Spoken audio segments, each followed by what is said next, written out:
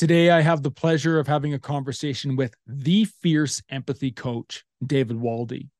After nearly taking his own life and experiencing a divine wake-up call, David left his corporate career to reinvent himself, rebuild his life, rebuild his family, and redefine what was possible in his personal and professional future.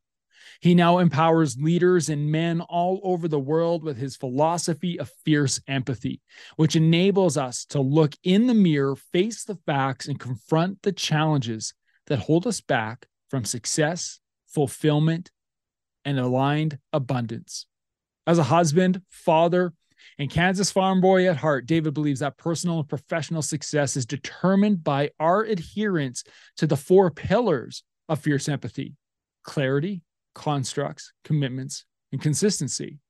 And I am proud to be able to have this conversation with David on the Dad's Making a Difference podcast on how you can implement those 4 pillars into your life so that you too can find success, fulfillment, and aligned abundance.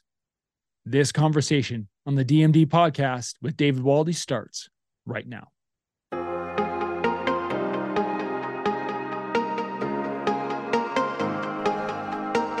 You are listening to the Dad's Making a Difference podcast, the #1 podcast for men driven to live a life of significance. Men who want to make a difference in the lives of their families, in their business, and in the world around them. My name is Cam Hall, founder of Fight the Dadbot and leader of the Dad's Making a Difference Mastermind.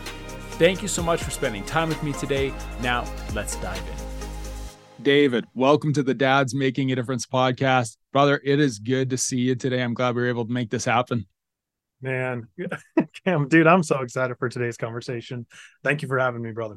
Of course, you know, David, I've been following some of your work and listening to some of the conversations you've had with people who I admire and follow as well, people who've been past guests on this. And you're a speaker. There's no doubt about that. You're a professional speaker. And what I mean by that, David, is I appreciate your ability to word things and say things in a way that touch people. You know, like touch people deep in their heart, challenge them emotionally, challenge them physically and mentally. And that's why I wanted to have you on, is because I know that you can speak to the men in this community in a way that nobody else can. So I appreciate you. Thank you for being here. You're incredibly kind. Thank you, Cam. David, I want the guys who are listening to this right now, and we have some women who listen to this and pass it on to their husbands, say, yeah, you need to listen to this. So why don't you share? Man, you got quite the story. So I want you to share a bit about your story, because I think your growing up process, man, I listened to your story and there's a lot of parallels, but I think it points to who the man you've become and the challenges that you've faced have really shaped you into this amazing leader. So why don't you share a little bit about yourself? Thank you, brother. Yeah. So I'm a Kansas farm boy at heart. I grew up in the smack dab middle of the United States, and my dad was a veterinarian. Mom was a teacher. Just a middle-class family. I grew up, for those that are familiar with the Andy Griffith show, a good oldie, I was effectively Opie Taylor. So I would wake up, and I can remember as a kid, fishing pole on one shoulder, BB gun on the other shoulder, dog by my side. I'm just going out to into the country just to have fun, go fishing and try and shoot squirrels or whatever. But it was a beautiful childhood, despite a lot of stuff that at the time, I think most of us, when we look back, there are things that we loved and there are things that either we hated or that we potentially blocked out. And for me, there was a lot that happened in my childhood that I know now my brain was protecting me from, but those things came up much later in therapy and in coaching and working with mentors and just the challenges of life. And then you start looking back and you realize, holy cow, my parents, I know they did the best that they could, but wow, there's some stuff. There's some stuff there that happened. And so fast forward, I graduated high school, had done really, really well in education. I graduated with a full ride academic scholarship that I turned down. I decided that college wasn't the path for me.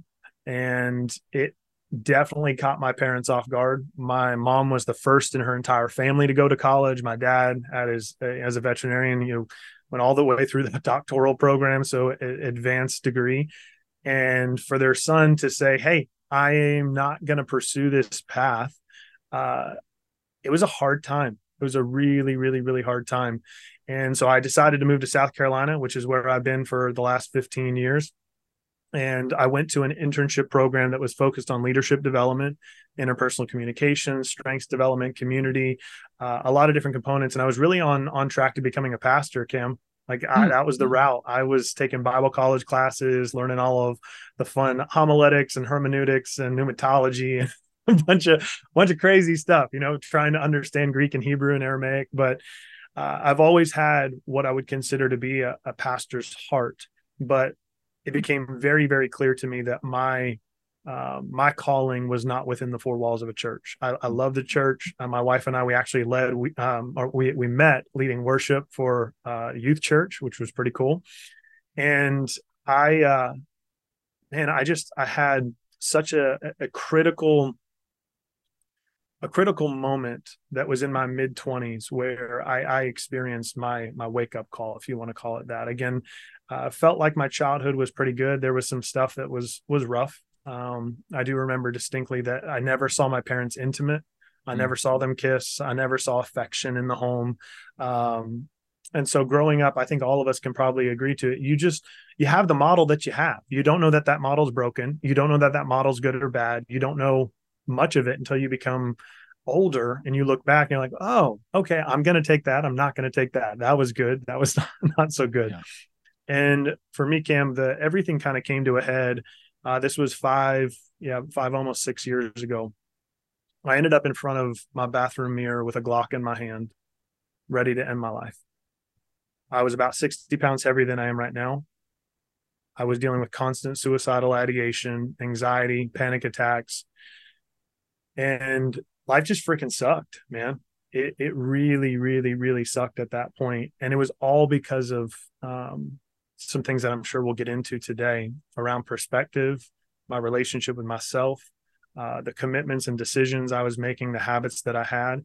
And I'll never forget that standing there in the mirror, I know a lot of people might disagree with this or think this is outlandish, but I know without a shadow of a doubt that God spoke to me in that moment. It wasn't an audible voice, but I could feel it in my bones. And there was a few things he said to me which shifted everything. He said, David, I can't fix this for you,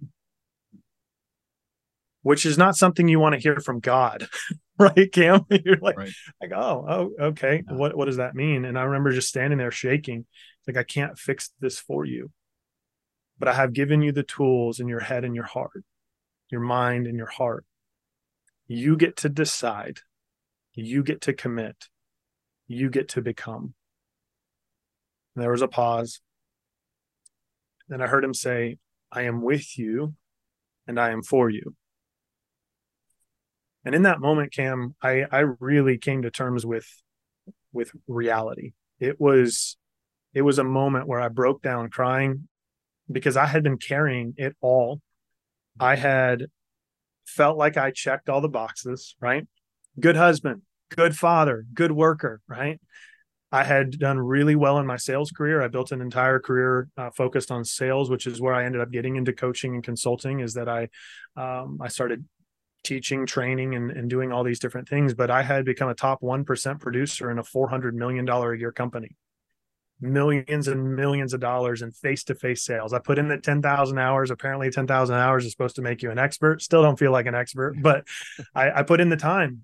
And what I found through that process, Cam, was that everything since I was a child that culture and society had said is success.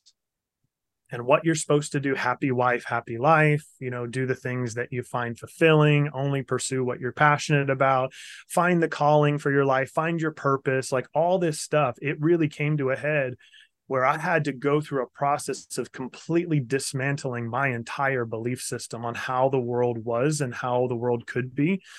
And so having the transition point was a really pivotal moment for me, because I had a mentor of mine.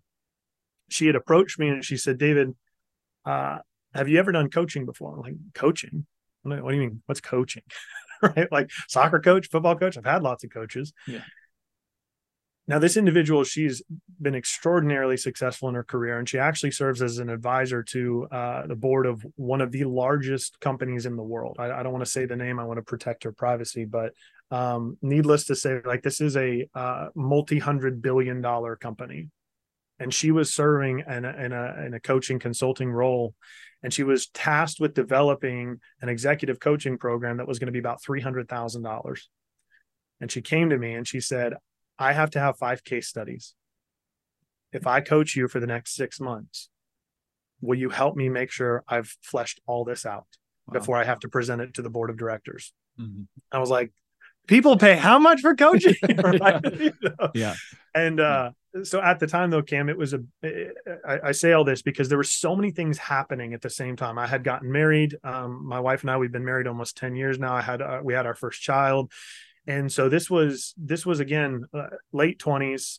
I mean, I'm 33 now, still feel, young, which is nice, but everything came to a head in this moment where she was sitting at lunch with me, this mentor of mine, and she asked me a question that caught me off guard. She asked me this question and said, David, who do you want to become?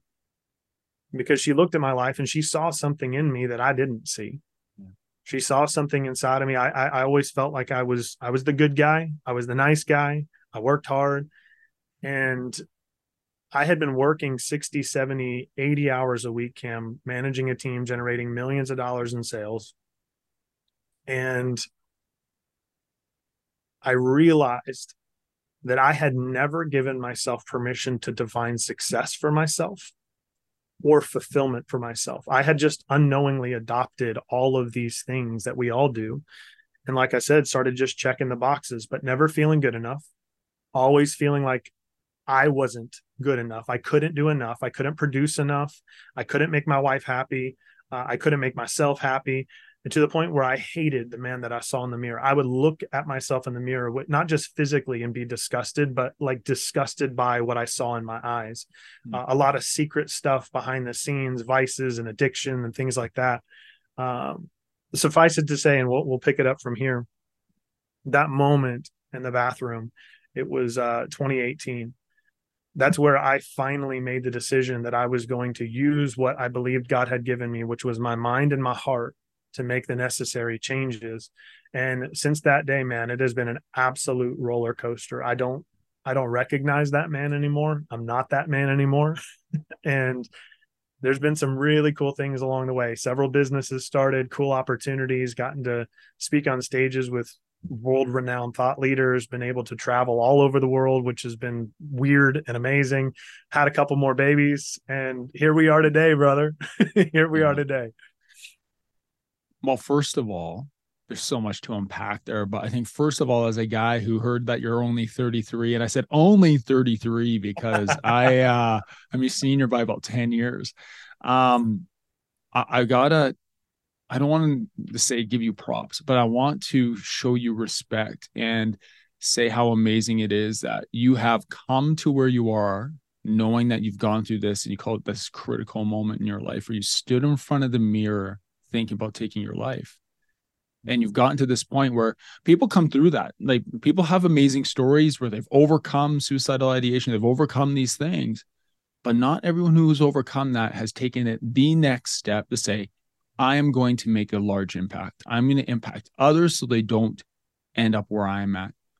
So I got to hand that to you, man. That takes a lot of work, takes a lot of internal work to be able to do that. So can we unpack something here? Because I think your story, even though I'm older than you, parallels some of the things that I've experienced in my life. And I have a couple questions for you. I think about Bible school and how I went to a Christian high school. I went to 1 year of Bible school with the intention of being a youth pastor. And I bailed after 1 year. It wasn't my jam. And I don't know what it was about that environment. But I felt that the environment was like a bubble and I had to escape it.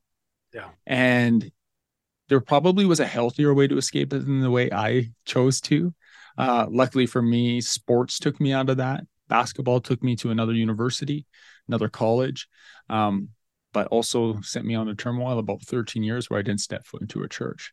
For you, a little bit about your story. You said you didn't feel that you were called to be a pastor anymore. But I'm sure in that time frame, 2000, you said it was 2018, this critical moment. Like, what happened in between? Like, hey, I'm going to be a pastor, to I'm standing in front of a mirror right now. I'm going to take my life.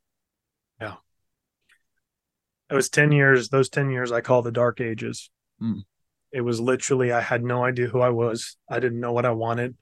I didn't know much else other than I knew what I didn't want. Yeah. And I find that that's true for a lot of men in our society, is that we're not taught to define an aim.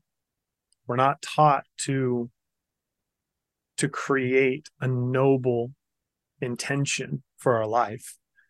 Sometimes we're taught to set like micro goals. Like if you work in a company, you might have KPIs, right? You've got your key performance indicators, you've got certain metrics and targets and all that fun stuff. And what I find is really interesting is you and I both share an affinity for sports. So in college, I'm sorry, but not college, because I'll have to share about college. College, I only went for an entire semester. I was like, screw this, I'm out. And that was afterwards. Yeah. But in high school, I played every single sport, man. Like everything that I could: football, soccer, basketball, tennis, even play golf. And I was actively involved in my church. I didn't realize at the time that my high school years, and then as I graduated and went through my 20s, that all I was trying to do was fill my time with anything and everything that I could to keep me from having to confront the realities that were leading to this deep internal dissatisfaction that started to, over time, I mean, probably the best example is that it just started to get moldy, right? Like if you visualize a piece of fruit and you just leave it on the counter and you don't address it, you don't take care of it, you don't wash it, you don't put it in the fridge or whatever, the thing's not going to last very long before it just starts to get it overtaken. And that's what was happening inside of me, is that there was just this poison inside of me that caused me to start projecting everything. I started to look outside of myself for any form of internal satisfaction. So I looked to my wife, looked to my daughter, looked to my job. I started doing what many of us do, is you just start to find your identity in other things, right? Mm-hmm. Like I'm a this, I'm a that, I'm a whatever, right? And so for me, that period, when again, when I graduated and I did 2 years in this internship program, that awareness came from what I felt like was somewhat of a vision, is that I knew that I was called in some way, shape, or form to lead men. I didn't feel worthy of it. I didn't feel like I was qualified, especially at that age. I was like, there's no way, man. Nobody's going to listen to me or anything. But more than that, it wasn't to lead men because I had this egotistical desire to be a leader. It actually terrified me. I was like, no. But I felt very clearly that what I was supposed to do was to operate as a bridge builder between what we might call religion and the world, right? Yeah. Is to operate in this place where I could hold space for people that disagree, where I could hold space for people with opposing beliefs, rather than being extraordinarily closed-minded and dogmatic, to do what I believe Jesus did. He's like, I'm gonna go hang out with the people that everyone says you're not supposed to hang out with. Well, I did that too, them, right? Yeah. Just love them. And so fast forward that 10-year period, it was a lot of just survival, man. I had been trying to pursue this definition of success in the midst of just trying to survive, and I achieved it by the time I was 25, Cam. Yeah. I got the glass corner office, the company car, the 6-figure salary, the house, the car, the wife, the kid. And that was when I started to realize that I had been lied to. Maybe someone hadn't intentionally lied to me, but culturally, socially, all of the things growing up, that I had been lied to, that everything that everyone said was the pursuit of the American dream or to create a successful life. I realized I didn't want those things. I never had wanted those things. I just had pursued them because I thought that was going to make me happy. And I want to go back and tie some things together that you said, because you said something that I wrote, I paraphrased it, but you were filling your time as a distraction. And then you went on to say how there was things in your life where you were dissatisfied. So I just wrote distraction from dissatisfaction. And Mm-hmm. so I think so many men suffer from this distraction from dissatisfaction, where that you mentioned earlier about checking the boxes, about measuring up, and how they can't, I love how you said hold space. They can't hold space to who they truly want to become, Mm-hmm. who they truly want to become, not what everybody's telling them, not what society expects of them, not what their religion or their faith or their community says they have to do or that they're called to do, but what Yeah. who they want to become and the role they want to fulfill.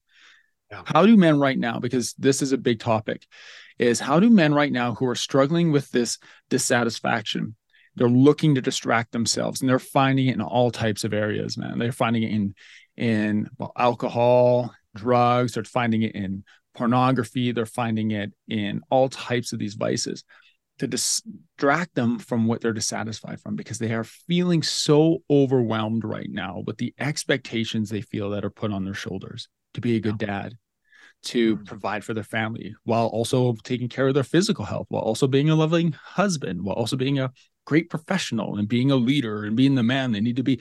Like, how do men hold space to be able to dig into who they really want to be? Hey guys, I wanted to take a moment and talk about our community of DMD brothers in the DMD Mastermind. We are men who help each other to stay focused and intentional in our pursuits of personal, professional, physical, financial, emotional, and spiritual growth.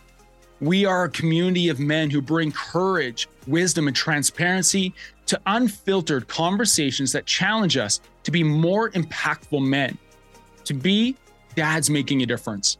We do this through our online and in-person events where men come together to speak into each other's lives and then turn around and do the deep work to create change in their families, in their businesses, and in the community around them. If you are wondering if this community might be right for you, you can find more information on the DMD Mastermind, and you can also book a call directly with me at dmdmastermind.com. Now, let's get back to our show.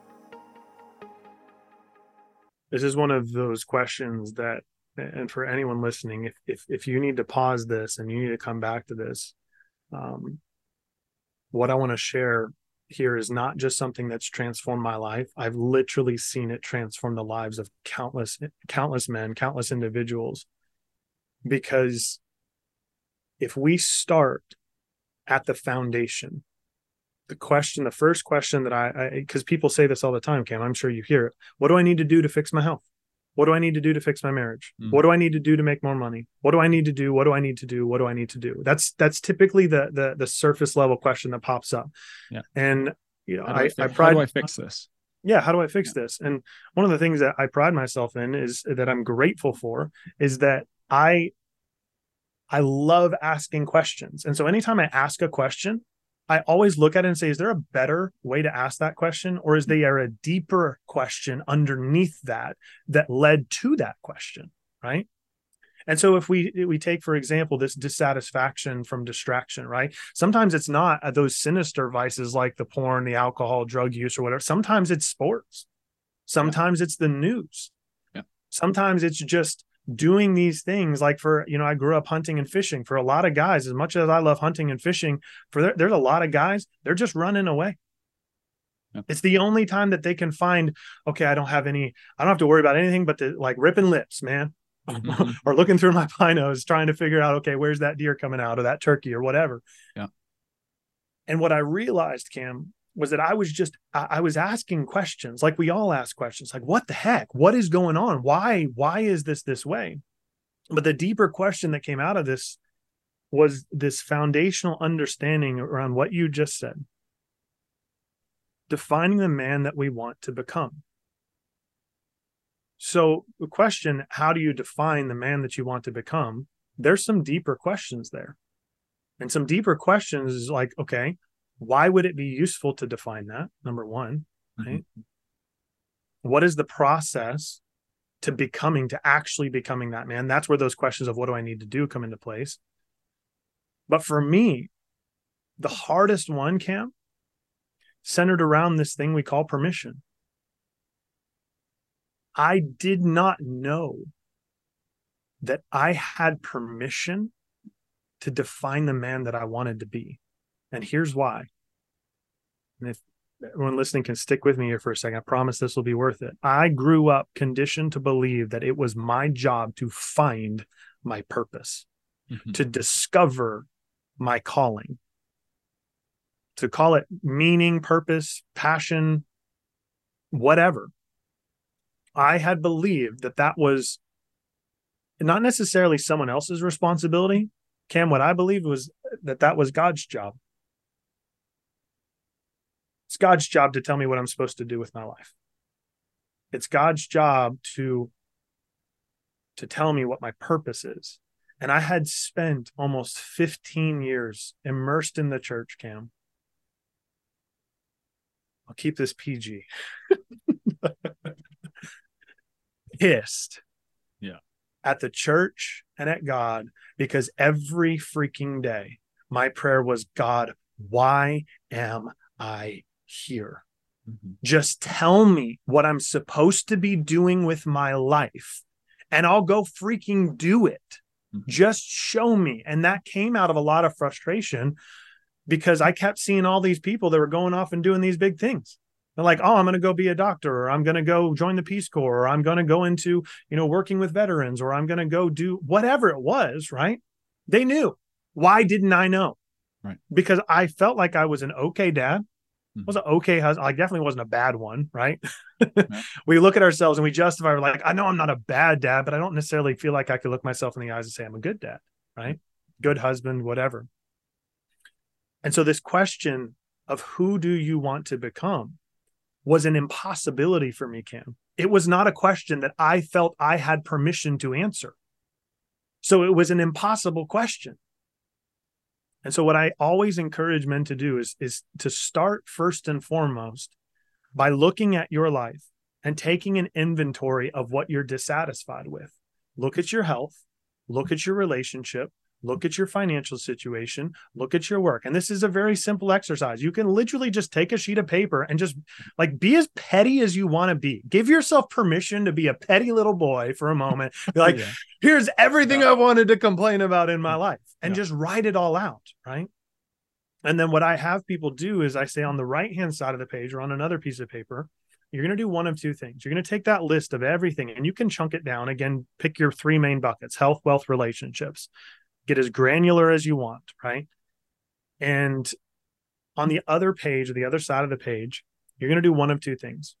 You're either going to write out what you do want instead. If you don't know what you do want, just write the opposite. Just write the exact opposite of what you're dissatisfied with. And what this starts to do is give us an indication of what is out of alignment. And the reason I struggle with this word alignment, Cam, is because there are so many people that are preaching and teaching is like all about alignment and feel good and da-da-da-da-da. And I'm like, no, the problem is if you don't have the aim defined, if you don't know the target you're shooting at, if you don't know the man that you want to become, there is no freaking way on this planet you can create any type of alignment with anything other than your feelings. And your feelings will perpetually dissatisfy you and let you down, because your feelings are built into you because of programmed habits, beliefs, and thinking patterns, which keep getting the same result over and over and over with just marginal increases, right? And so this question of who do you want to become, for anyone listening, if you start this exercise, you'll start to be able to get crystal clear on, this is the husband I want to be, this is the father I want to be, this is the leader I want to be, the entrepreneur. And then what you can start to do is create alignment. Because now every single day, and Cam, I know you know this, you look at that man and you say, if he wouldn't do it, I don't do it. If he doesn't snooze, I don't snooze. If he goes to the gym, I go to the gym.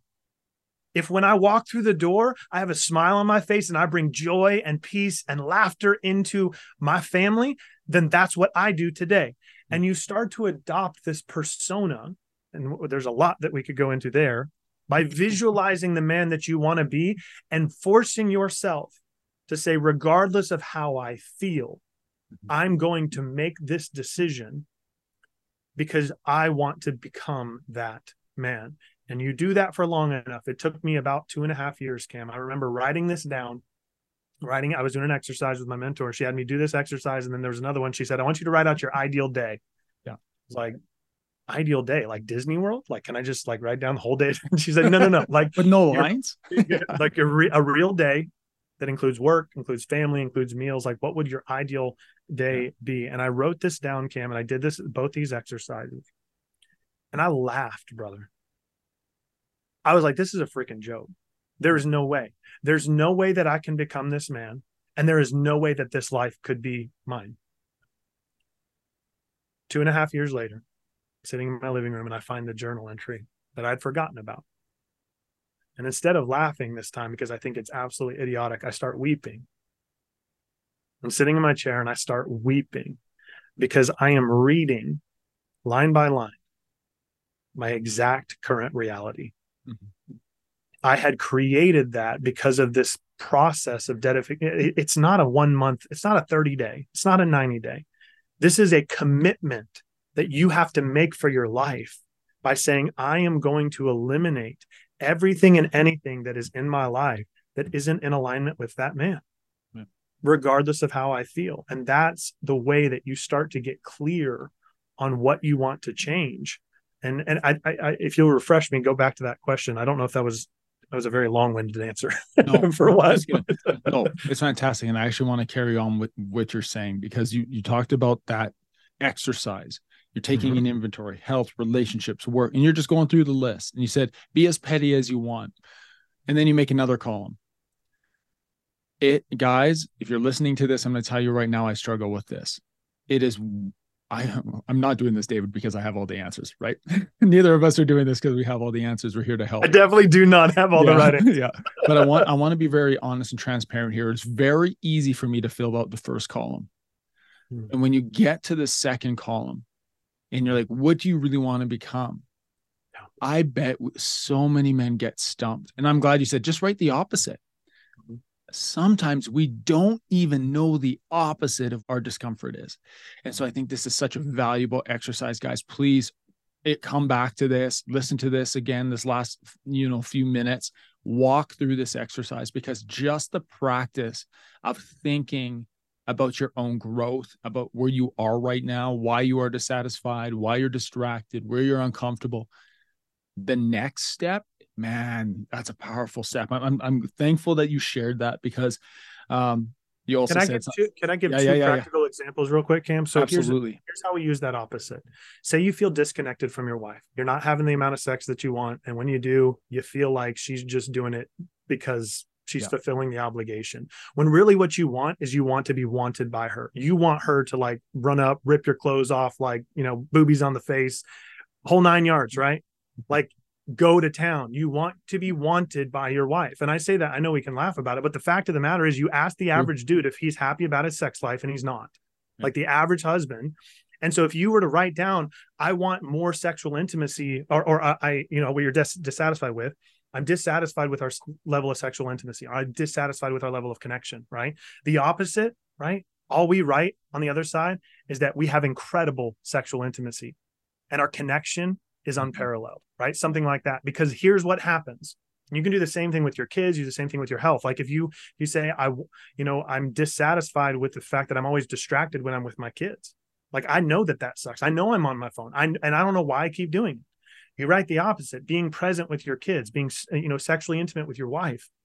When you can see that, what you need to do, the questions you're currently asking for what you need to do to fix it, they become crystal clear, because now you say, okay, so how can I create sexual intimacy with my wife? Now you have some more information. You say, I don't know.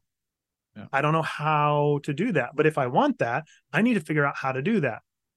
And you start to learn and you start to understand. And so the little things that we need to do, I have found, they actually emerge from within the weeds. Like they rise to the surface. It's that, a great example is gold, that dross, right? The gold purification process is rising to the surface so you can scrape it off and say, this is the thing that's holding me back. This is the thing that's keeping me from it. Now I know exactly what I need to do. I need to put my freaking phone in the bedroom when I walk through the door. so I can be present with my kids. I need to sit and have conversations with my wife and get to know her and understand her and find out what makes her tick and how she works and what she likes, I need to rediscover her. Mm-hmm. So what we need to do gets clear when we start to define who we want to become. I just wanted to throw that in there as a practical example for this exercise. Appreciate it. So good. And you mentioned something that I think is really important, guys. Regardless of how I feel, I'm just going to say, regardless of how I feel, what does that look like, David? Because there's a lot of guys, I don't feel like doing this right now. I don't feel like doing the work right now. But regardless of how I feel, what do you mean when you say that? So what's really interesting is that there's a lot of men who say, like, they struggle with discipline, right? Yeah. But what I find is that most men don't struggle with discipline. They're just focusing their discipline in very unique areas. So if you think about the guy who never misses the football game, he shows up for his team every Saturday. You're disciplined, right? The guy who never misses turning on the news, the guy who always snoozes, right? You can take this positively or negatively. We are incredibly disciplined for the things that we prioritize in our lives. When we prioritize something, right, it doesn't matter how we feel. Okay, I'll ask you this. Mm-hmm. Are there days, brother, where you don't feel in love with your wife? There are days. There are days. Yeah. Do you still do what you said you would do? And are you the man that you said that you would be to love her regardless of how you feel? Absolutely. I try my hardest to do that. Right. I work to do that. Yeah. You work to do that. I know you get this. And for every one of us, like for everyone listening, feelings are part of a cycle. Okay. Our beliefs lead to our thoughts lead to our feelings, and our feelings lead to our actions. And then the cycle repeats itself. Your actions then inform your beliefs. And so a simple example is that if you believe that you can, should say, you said basketball, right? If you believe you can make the free throw, right?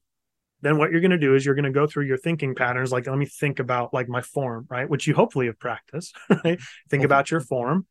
And it's going to come up, it's going to cause feelings, right? Mm-hmm. I feel confident in this, or I don't feel confident in this. And then you're going to take the shot, right? The action. And then if you miss the shot, now it's going to affect your belief for the next time and the next time and the next time. But where feelings are so incredibly important, this all comes down to emotional intelligence, is that if we don't understand ourselves, how in the world can we possibly hope to understand other people? If we're not creating an environment for ourselves where we can be vulnerable with ourselves, where we can feel seen by ourselves, where we can feel loved by ourselves. I call it self-empathy. Mm-hmm. And you have to have this, it's what I often call fierce empathy. You've got to be fiercely committed to creating an environment where you see, hear, and understand yourself by asking yourself the tough questions, looking in the mirror and being kind and loving and forgiving, and recognizing that the feelings that we have are nothing more than a manifestation of the choices, decisions, actions, and behaviors. And here's what I mean by that. I'll try and simplify. I know I'm kind of talking in circles here. No, this is good. This is good. For our feelings, we have to remember that in order to create a specific result, it has nothing to do with feelings and everything to do with subconscious programming. It's how the mind is wired. We do things without thinking, like when you get in the car and you drive. If you've been driving for any period of time, you're not actively thinking about push down the gas, push the brake, shift it into gear, turn left, turn right. You are doing it intuitively. It's something that is, it doesn't matter how you feel, you just drive. You just drive. And so you have to separate your feelings from your habits, your routines, the things that we need to do in order to create different results. And the only way that that happens, and I know you'll love this example, Cam, is it's very much like going to the gym and exercising. You are putting your body under a measurable amount of stress to create tension when your body doesn't feel like it, to create micro tears in your muscles, hypertrophy, whatever, right? We can get as nerdy as we want on this stuff in order for you to get better, in order for you to get stronger. And you are subjecting your body to discomfort. And that is exactly what has to happen in life in every other arena. We have to willingly submit ourselves to the process of discomfort. And when we do that consistently, it becomes a discipline. When it becomes a discipline, it becomes devotion. And when you are devoted to something, your feelings don't matter. So it's overcoming these feelings in the beginning by saying, regardless of how I feel, this is the dad I'm going to be. Right. Regardless of how I feel, this is the husband I'm going to be. It has nothing to do with how my kids interact and relate to me. It has nothing to do with how my wife relates to me or the world. This is the man that I'm going to be. Otherwise, what you're doing is you're constantly living in what feels like this state of never being able to please and satisfy everyone, because you're living an extreme version of self-sacrificially. You're trying to make your wife happy. You're trying to make your kids happy. You're trying to make your boss happy. So you're constantly putting on masks, which is freaking exhausting, being who you need to be in the moment to keep the peace, rather than saying, no, this is the man that I show up as. They're free to be whoever they want to be, but this is who I am. And I have a buddy of mine named Cody Jefferson, and I steal this quote from him all the time. This is who I am, so this is what I do. Mm-hmm. Period. That's it. Yep. This is who I am, so this is what I do.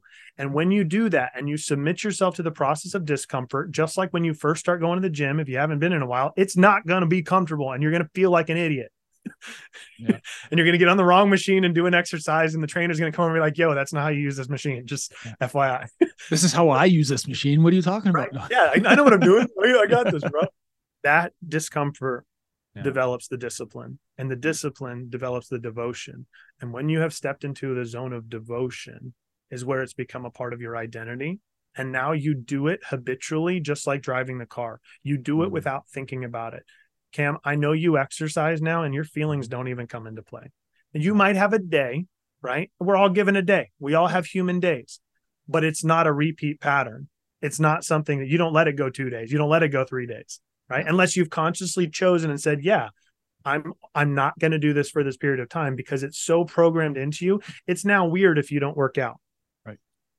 And that's how I tell people is like, if it's weird for you to do the thing, right? If it's weird for you to go to the gym, then you know what your habit is. Your habit is not going to the gym. If it's weird for you to not go to the gym, now you know that that's your habit. Right. Mm-hmm. So anyways, hopefully that's useful. It's so good. There's so much in this episode to unpack, but we have 45 minutes, not 4 hours. But man, I could chat with you forever. I'm encouraging you, if you're listening to this right now, that you're going to re-listen to this, because there are multiple things that David has shared in this conversation that will make a huge impact, not only on your relationships and in your life and you becoming the man that you want to be, or you believe you're meant to be, but you are going to become the dad that you want to be. And David, I know that you're a dad, and I always am curious to the guys who come on who are fathers to ask them this question. This is like the only question I ask every single guest. I love it. As a dad, as a husband, but as a dad and a husband right now, what is one area of growth that you are excited about or that you're digging into right now? The biggest area of growth that I'm digging into right now, that I actually feel like I'm getting to a new level in this lesson, which has been really cool. And I know with new level, new devil, I know there's gonna be new challenges, but in parenting in particular, the thing that I have been focused on most is, what are my kids teaching me about myself? Mm-hmm. Every time they trigger me, every time they tick me off, every time I get bothered, every time I get frustrated, every time that I get annoyed, every time that I snap at them, or I'm rude to them, or I raise my voice at them, or I'm too assertive, right? Too authoritarian, whatever it is. My prayer has been, Cam, and I'm so grateful that I've been learning this lesson, is that these things inside of our children, they're a mirror. You said earlier, I think this might have been before we started recording, one of the things I love is about taking ownership, right? Mm-hmm. what I realized was that I was forfeiting my power to my kids, just like we forfeit our power to our boss or to our wife or to whoever it is. And we don't realize that the lack of emotional control is a sign of immaturity. Is that if you want to be mature, if you want to feel like a man, knowing that you are a man, instead of what most men feel is that they're at an age or a point in life where they're supposed to feel like a man and they still feel like a little boy inside. I know what that feels like.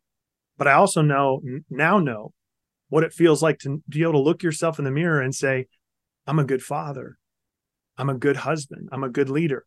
I could not do that for 30 years, Cam, because I thought it was pretentious. I was like, it's just like the people talk about being heroes, right? Like when somebody's a hero, they're not allowed to call themselves a hero. Everyone else can call them a hero, be like, oh yeah, I'm a hero. No, I thought that it was not okay for me to be able to look myself in the mirror and say, you're a good father. But I could all day long look myself in the mirror and talk about how big a piece of trash father I was and beat myself up and tear myself down.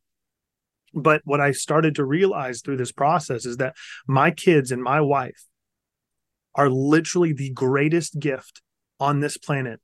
And if you are a husband, you are a father, or you want to be, if you can hold your family in the right perspective, the right frame, they will be the richest blessing of your life. But the only way that you start to unpack those gifts is that you have to be radically committed to seeing, hearing, and understanding that everything about them that triggers you and bothers you and annoys you is an indication that there's an opportunity for you to develop maturity and grow, for your character to be refined. It is part of the forging process where the sparks are flying, right? You pull out of the fire, the hammer's beating the steel. If you feel like you're getting the beat out of you and you have this hammer on the steel, understand your perspective will change all of this. You can either get defensive and upset and frustrated and try and control, which is what we do. We try and dominate and control, or we become pushovers. Instead of being the wall that's reinforced, that no matter what life throws at us, no matter what our wives throw at us, our kids throw at us, we don't forfeit our power. We neither crush them, nor are we pushovers, but we stand in our power and that authority, being a safe place, being someone that is strong, being someone that is committed, being someone that seeks to understand. And what has been so freeing to me through this process, Cam, is that I feel like in the last 2 years, just by looking at that, through that frame, looking at my kids and looking at my wife, is in the moment that it triggers anything, what do I need to learn here? What am I failing to take ownership of? Bro, it's like a freaking peace hack. Like, you want more peace in your life? Start taking that radical ownership.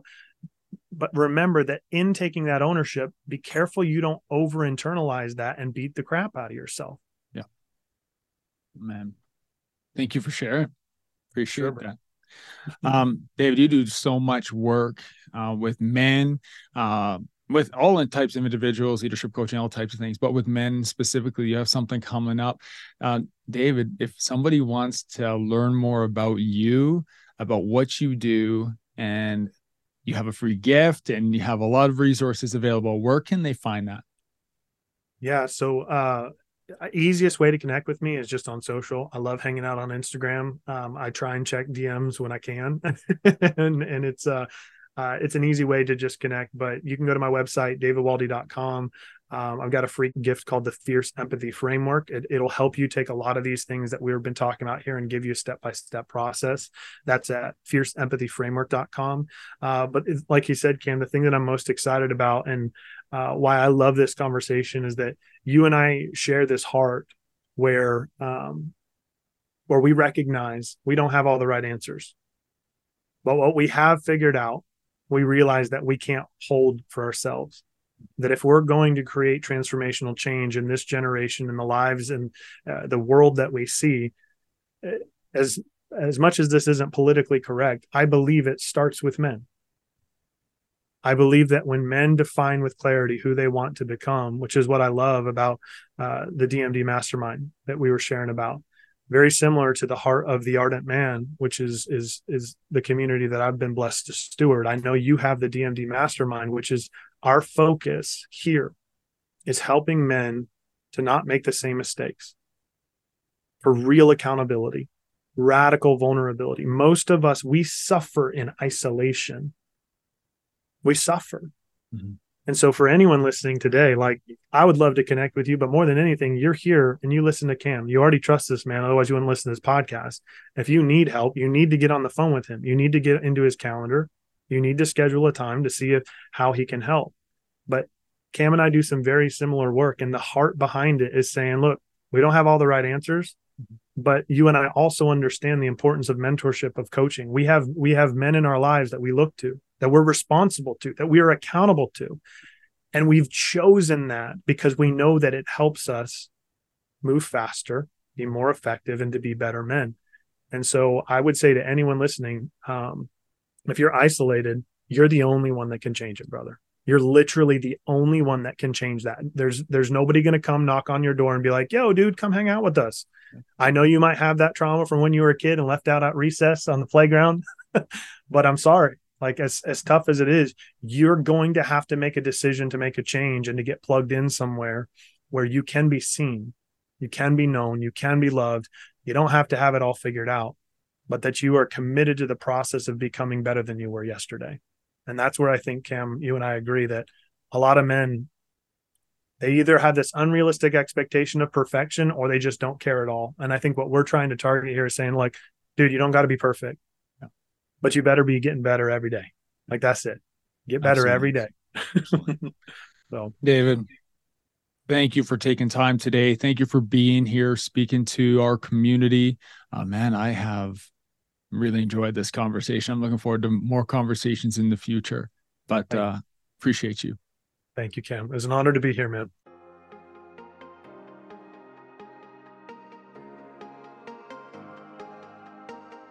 Thank you for joining me today on this episode of the Dad's Making a Difference podcast. I hope you found value in today's show. And if it made a positive impact on you, please share it with someone you know, leave a 5-star review, and subscribe so you don't miss out on upcoming episodes.